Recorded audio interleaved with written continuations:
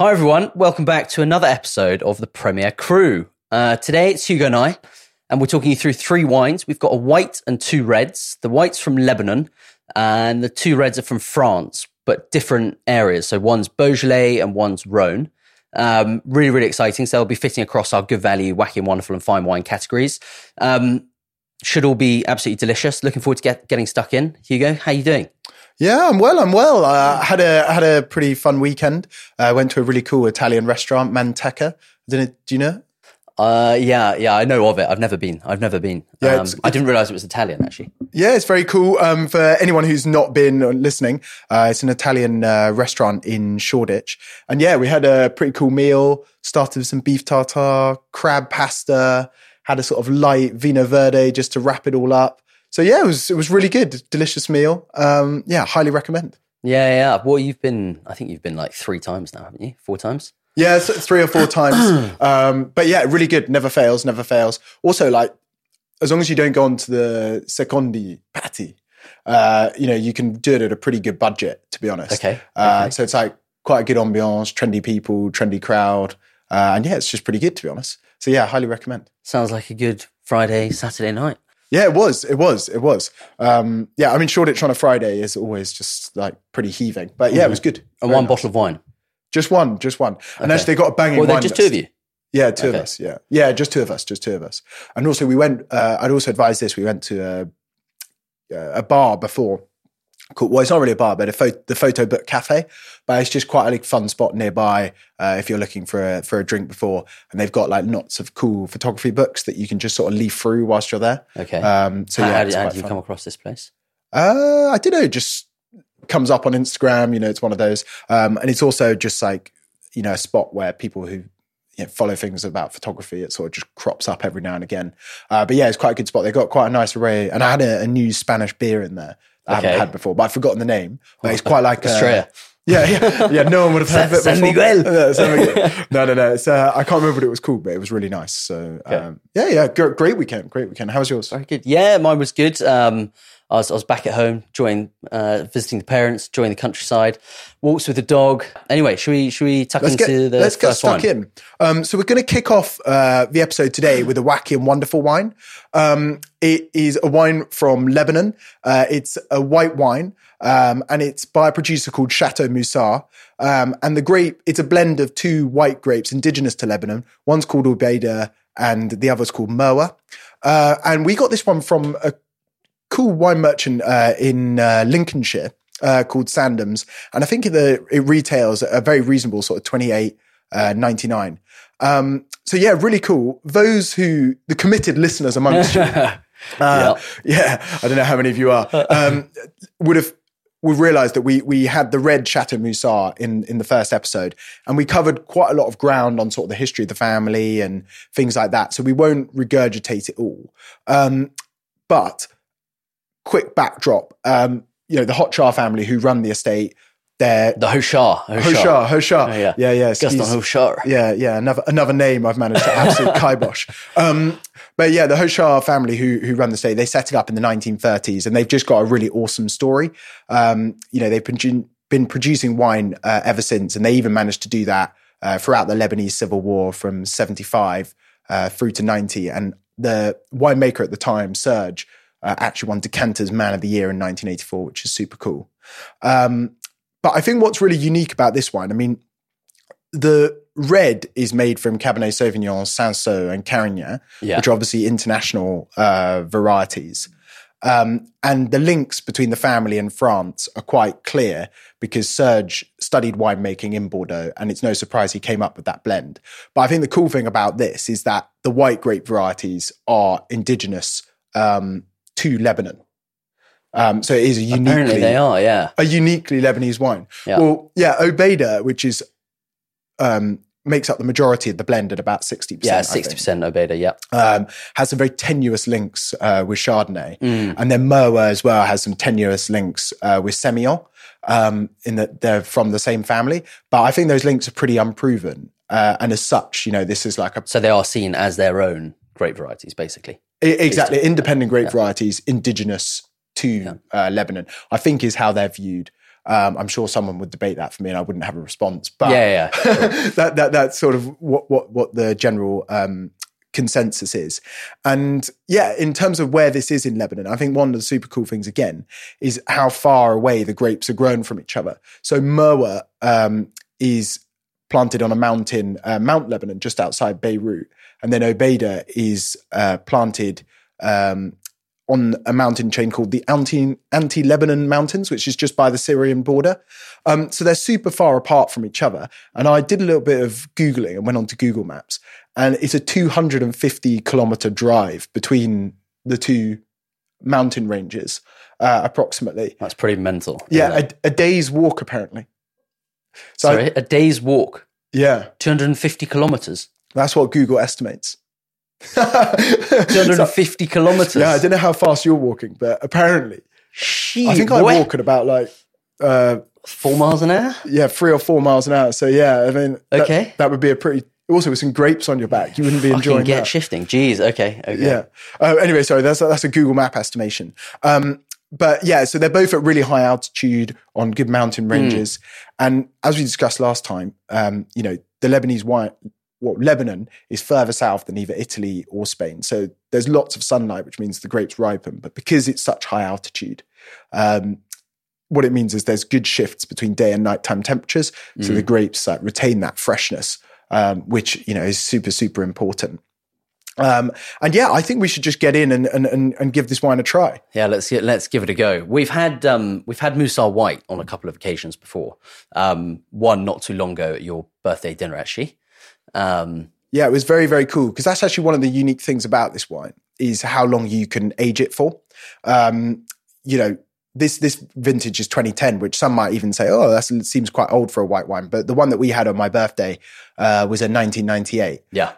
So, well over 20 years of bottle age. So I was just doing the maths then. 25 years of bottle age. And it rewards it, but it changes quite a lot in style. What are you sort of getting on the wine? This, weirdly enough, this to me smells like quinces. And I say that because yesterday, funny enough, thanks to my uncle, I was actually putting a load of quinces into the freezer because I'm going to make some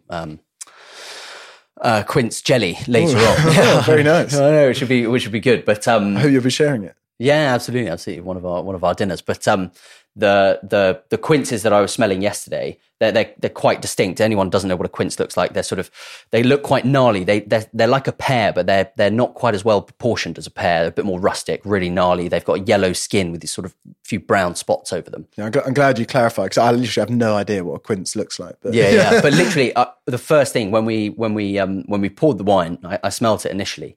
And Hugo was like, oh, what do you think it's like? And I said, quinces. And that's literally because I had my head in a bag of quinces yesterday.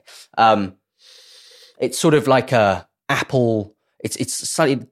There's an apple character here, but it's also like caramel in there. It's like a toffee apple profile. There's something a little bit honeyed about this wine, but it's not sweet at all. Like, don't think honey and sweet. It's sort of this.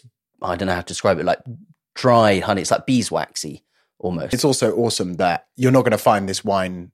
You're not going to just go into a random wine shop and just find some Obeida and Merwa on the shelf. So in that sense, it feels really unique. And I think there's, something like quite romantic about the story. I guess other things just to add about Musa, they're organic in viticulture since I think like 2006. And one other quite cool thing about them is that, this one, for example, is fermented in oak. And the grapes can stand up to that. And I think you can also slightly taste that, although it's not overdone. But what's awesome is that they don't release, once bottled, they don't release the wines for sort of 7 years, which means that most of the vintages you find or on the shelves or at wine shops normally already have a bit of bottle age and are ready to sort of go at, obviously knowing that, you can age them for ages, but it's not they're still certainly worth opening in advance and decanting. But yes, exactly that. They release them because the estate only release the wines when they deem them ready to drink, which is just quite cool because then, if you're not collecting for a cellar, you've actually, when you go into a shop and buy something off the shelf, you've got something that is is ready to go. Definitely decant. And I think one of the key things actually to say with this white is that treat it like a red wine, not a white wine. And that's what Serge used to always say. And to drink, treat the reds, treat the whites like the reds. Decant them well in advance of trying them, and don't serve them at fridge temperature. Serve them at what I think it says on the back of the bottle. I can't read it from here, but like 15 degrees or something, which, is like a coolish room temp. Well, pretty cold room temp, but far away from the fridge. So I think, ours has been sitting in the glass for the last hour whilst we've been getting everything ready today. Let's move on to the second wine. Okay, yeah, second wine. So falling into our good value category for this episode, we have a wine from the Rhone. So from France, it's from the Rhone. It's a Grenache sort of Syrah Mourvedre blend. It's available from Lee and Sandeman. They've been working with the producer for a long time, and it retails for £18.50, I think. Yeah. And so the producer's Domaine de la Modore, and they're based in the Southern Rhone. But before we get into the Southern Rhone, it might just be useful to kind of contextualize the Rhone as a whole. The Rhone is massive. It's France's second largest wine producing appellation. It starts just south of Lyon, and it stretches all the way southwards to the coast, covering about 200 kilometers. It's essentially split into 30 appellations, 27 different grape varieties, 5,000 producers across the region. So obviously there's quite a lot to take in, but the sort of easy way to look at it is that it's split into two parts conveniently. Yeah. So you have the Northern Rhone and you have the Southern Rhone. So this wine, as I mentioned, is from the Southern Rhone, which is what we're going to be focusing on. But just to kind of contextualize it, the Northern Rhone produces only 5% of the wine of the whole Rhone Valley. The Southern Rhone is responsible for producing 95% of all of wine from all of the Rhone Valley. So whilst it's kind of split north and south, they're by no means equal in terms of production. You can have arguments over quality, and ultimately that just comes down to stylistic differences and probably what you prefer. But Northern Rhone, fewer appellations up there, 5% of total production, and the main red grape there is Syrah. Southern Rhone, 95% of total production, and essentially you've got 27 different appellations, and most of it is Grenache. There are also a host of other red and white varieties that are grown, but so most of it's Grenache. That's quite an easy rule of thumb, isn't it? It's like, if you're thinking about the Rhone, Northern, and I think the vast majority of production, hopefully on the show we will actually get some whites on from the Rhone, because they're really quite interesting and delicious, but the vast majority of it is red. And Northern Rhone, it's going to be Syrah. Southern Rhone, it's going to be most likely a blend, and most likely to be Grenache dominated blend. Yeah, exactly. So that's a little bit about the Rhone as a whole. We'll just sort of touch on Southern Rhone in a bit more detail, which will help us contextualize sort of what this wine is. So there's essentially 4 wines that can be produced in the Southern Rhone. Okay, so you have, and this is testing my knowledge a bit, and it gets a little bit confusing, but essentially there's Côte de Rhone, which is the sort of base level, entry level wines that are produced from across the region. And out of all the wine that's produced in the Southern Rhone, 50% of that is classed as Côte de Rhone. So that's your main staple. Next up, you have Côte de Rhone Village. So Côte de Rhone Village is is essentially a step up in quality. And there's 95 communes within the Southern Rhone that can produce Côte de Rhone Village. Okay, bear with me. There's then Côte de Rhone with a named village, which can be listed on the label. Out of those 95 communes that can produce Côte de Rhone Village, 18 can produce a Côte de Rhone with the village name on the label, essentially. And this is, again, essentially designating a step up in quality. And then finally, the highest quality level, you have the cru sites. So there's 17 cru sites in the Southern Rhone. Most will know the name Châteauneuf-du-Pape, but there are also 16 others, Vacqueyras, Lirac, Gigondas as well. So essentially not dissimilar to Beaujolais. We'll get on that. Get onto that in a minute. But essentially, there's 4 different types of wine. Côte de Rhone is the majority of the production, and that's what we're drinking today. And it's entry level. It's an entry level wine, and I think Côte de Rhone produces some of the best value wines that you can kind of go if you go into a wine shop or if you go into a supermarket. I think Côte de Rhone or even Côte de Rhone Village in particular, because they're slightly under the radar, no one knows them that well. I think you essentially find yourself getting really good value wines. They're pretty much always, I mean, unless you're going for a really top producer, they invariably retail under 20 quid. Exactly. And they're just an absolute banker if you want something sort of like for a dinner party or to please people. Yeah, completely agree. I would say this is probably my, just from my experience, but the different styles from different producers, some are very much on the heavier side and some are on the slightly lighter side. So if you have one that you don't immediately like, definitely don't let that put you off, because I used to really not be a fan of, Côte de Rhones, and now, actually, thanks to you, because you've served me quite a few blind, which I've actually really enjoyed.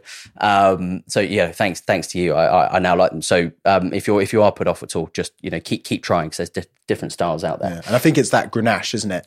So Grenache is the dominant grape variety, but in those really hot vintages, when it's not looked after, it can become quite stewy and sweet. Like jammy fruit. Get a bit sticky. Then people who look after it has actually like a really nice freshness whilst still remaining very giving. Mm-hmm. And when it's done like that, it's really, really cool. So this is Domaine de la Mordore, or Mordore. I'm not actually 100% sure how you pronounce it. I'm sure I'll be corrected by Leon Sanderman at some point. Yeah. But essentially, it's a family-run estate. They were set up in 1986. And what they're known for, Mordore, they're listed always as not only one of the best producers in the Rhone, but they also always have a tick against their name for consistency. They're known for producing good wines across all vintages, year in, year out. And so it's also quality, but also the consistency that sort of really stands them apart. So they're located in Tavel, which is in the southern Rhone. And they've got 55 hectares of land split across 38 different parcels. So yeah, good luck to whoever's making the wine, keeping an eye on everything that's going on, because that must be that must be quite difficult. Barrel management's a key skill on the CV there. Yeah, it's like, wow, where do you even begin with all that stuff? You have to harvest different plots at different times, and there's different varieties. I think you quite like it. Different plots. You're quite organised, yeah. Yeah, I've slightly on that OCD front. I think if I had a system in place that helped me manage it, I could cope. Yeah, we'll develop one. Yeah. But otherwise it would be stressing me out. But yeah, the Delorme family, they also produce whites. We're drinking red today. They also produce whites and rosés as well, which I've never had, but they're meant to be very, very good. Darker in profile and stuff, but they're meant to be really, really good. And essentially, the Delorme family, since their inception, have really been focused on quality of the land, been focused on terroir. Their philosophy, I think, is love of the land. So when they were founded in 1986, their focus has always been on looking after the environment, creating a natural harmony between the environment and the vines, to ensure that soil quality is kept, and that there's a natural. They are organically certified, but they follow biodynamic principles and practices, and it's essentially to ensure that everything's working in harmony, and there's natural defenses against things like climate and fungus and yeast and insects and all that kind of stuff. Whilst keeping that biodiversity, I guess. Yeah, exactly. Whilst keeping the biodiversity. So they're sort of working with, excuse me, sorry. Yeah, very much working with the land in the way that they produce the wine. And that's been their philosophy since inception. What do you think of the wine? Have you had a chance to? Yeah, I have. So, as I mentioned, not all Côte de Rhone, depending on sort of style, are my thing. But this is really good. It's a blackberry leaf, blackberry. It's sort of got a classic rusticity. You mentioned it already, but I think coming into winter, this is really the type of wine that you want to be drinking on a cold evening, with some, stew, pie, ossobuco, something like that. Something hearty with a glass of this would work really, really well. But yeah, on the nose, it's blackberry, it's rustic. But it's not, it's not in any way, shape or form, I don't find, heavy or thick or sticky. There's definitely concentration of fruit and it is bold in profile, but it doesn't have that awful, overly stewed, sweet, syrupy profile that a lot of a lot of on the palate have. Just because I've just had a sip, that comes through because the acidity is really good. It like pulls everything together, lifts the sort of opulence of the fruit and how giving the wine is. So yeah, it's really, really cool. And yeah, I get a slightly sort of wild, gamey character to it as well, which is like something that you often find in those Southern Rhone blends. So yeah, an awesome wine. Yeah, well, even podcast aside, you actually bought this for a dinner party on Saturday? Yeah, I did. I think people liked it as well, which was good. So you were sharing with you? Yeah, I know. Much to my reluctance, I saw someone like dip over, take half the bottle, and I was like, at least I'll enjoy it. Should we move on to the final one or anything else on the Mordor? I think that covers it off. To be honest. I think the final thing just is on the blend. It's not just Grenache, Syrah and Mourvedre. So it's 40 Grenache, 30 Syrah, 15 Cinsault, 10% Carignan, and 5% Mourvedre, just to be clear on the blend. So it's got a couple more in there than just your classic GSM. But I think, to be honest, that rounds it off. Yeah. Let's move on to the final one. Let's do it. This is the sort of fine wine for the day, although to be fair, the Moussard could just as well be. But yeah, it's our fine wine for the day. It's from the region, it's a French wine, it's a red wine, and it's from the region of Beaujolais, from a specific site called Morgon, and it's by a producer called Marcel Lapierre, and we'll come on to his story in a bit because it's quite famous and it's a good one to tell. And on top of that, it's from the grape variety Gamay, which is the sort of red grape of Beaujolais.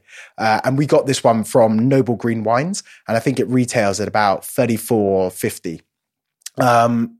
But yeah, let's start with just a bit on Beaujolais. I mean, it sort of starts at sort of the south end of Burgundy and then goes as far south as Lyon, which is sort of a city in between Beaujolais and then the Rhone, where we were just drinking the Mordor from.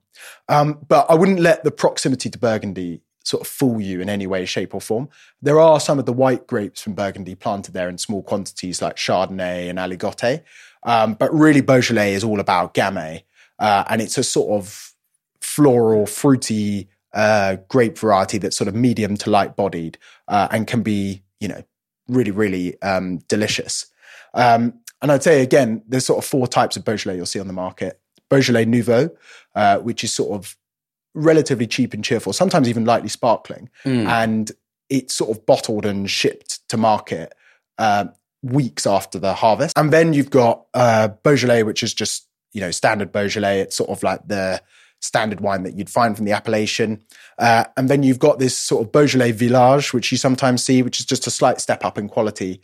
And then you've got this set of cru sites, which are sort of individual sites, each with their own unique character that make the best Beaujolais. And they really do have different characters.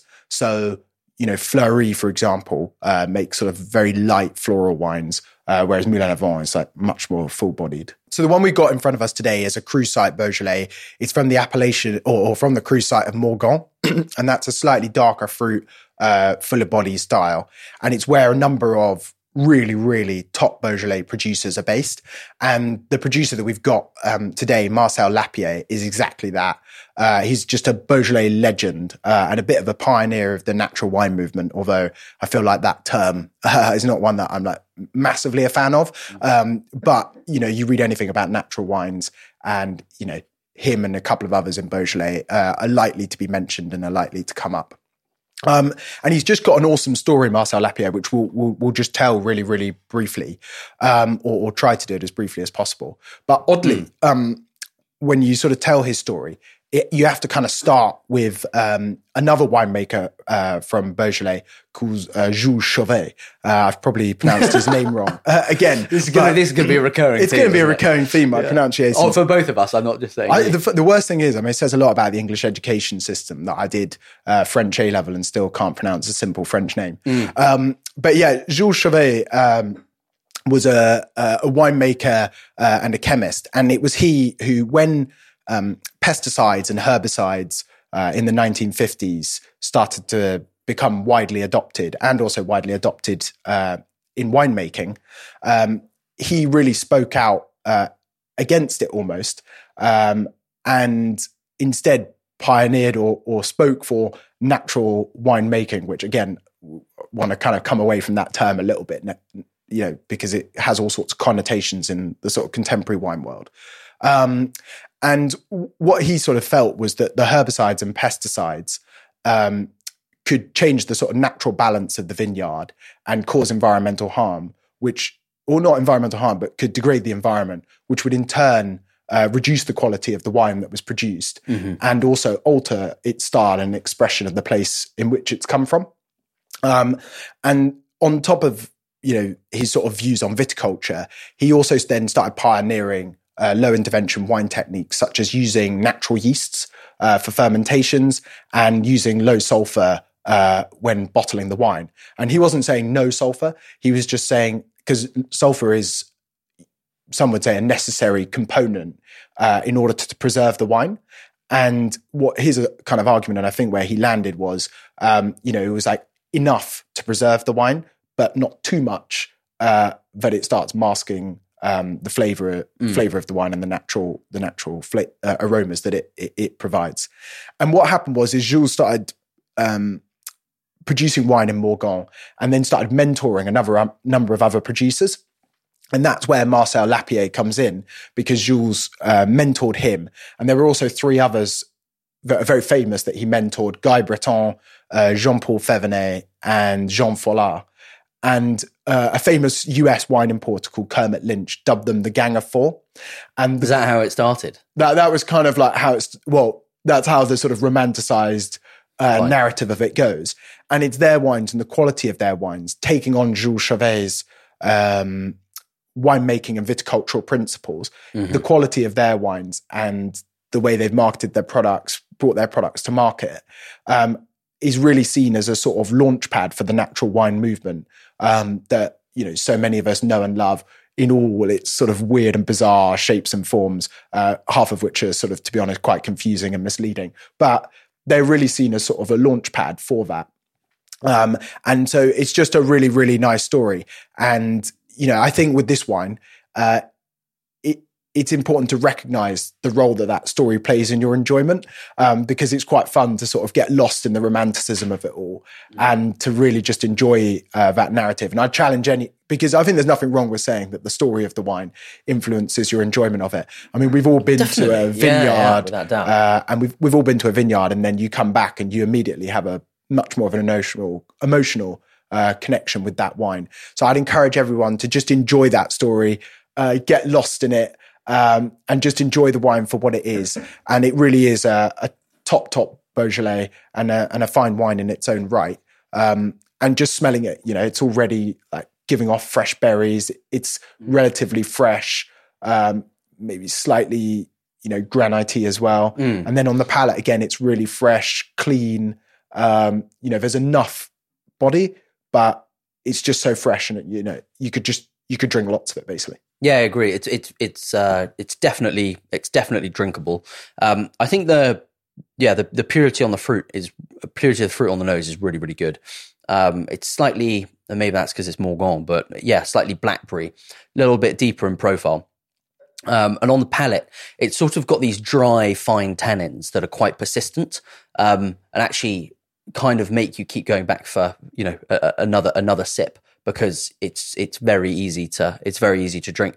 I think it's a really great wine. I haven't had this might be the first Morgon I've actually had. I don't think I've had a Morgon before, so just quite an interesting experience. But really, really good. And as you say, great producer. Yeah, great producer. It's sort of got a story that's got a bit of a cult following and is a bit of folklore.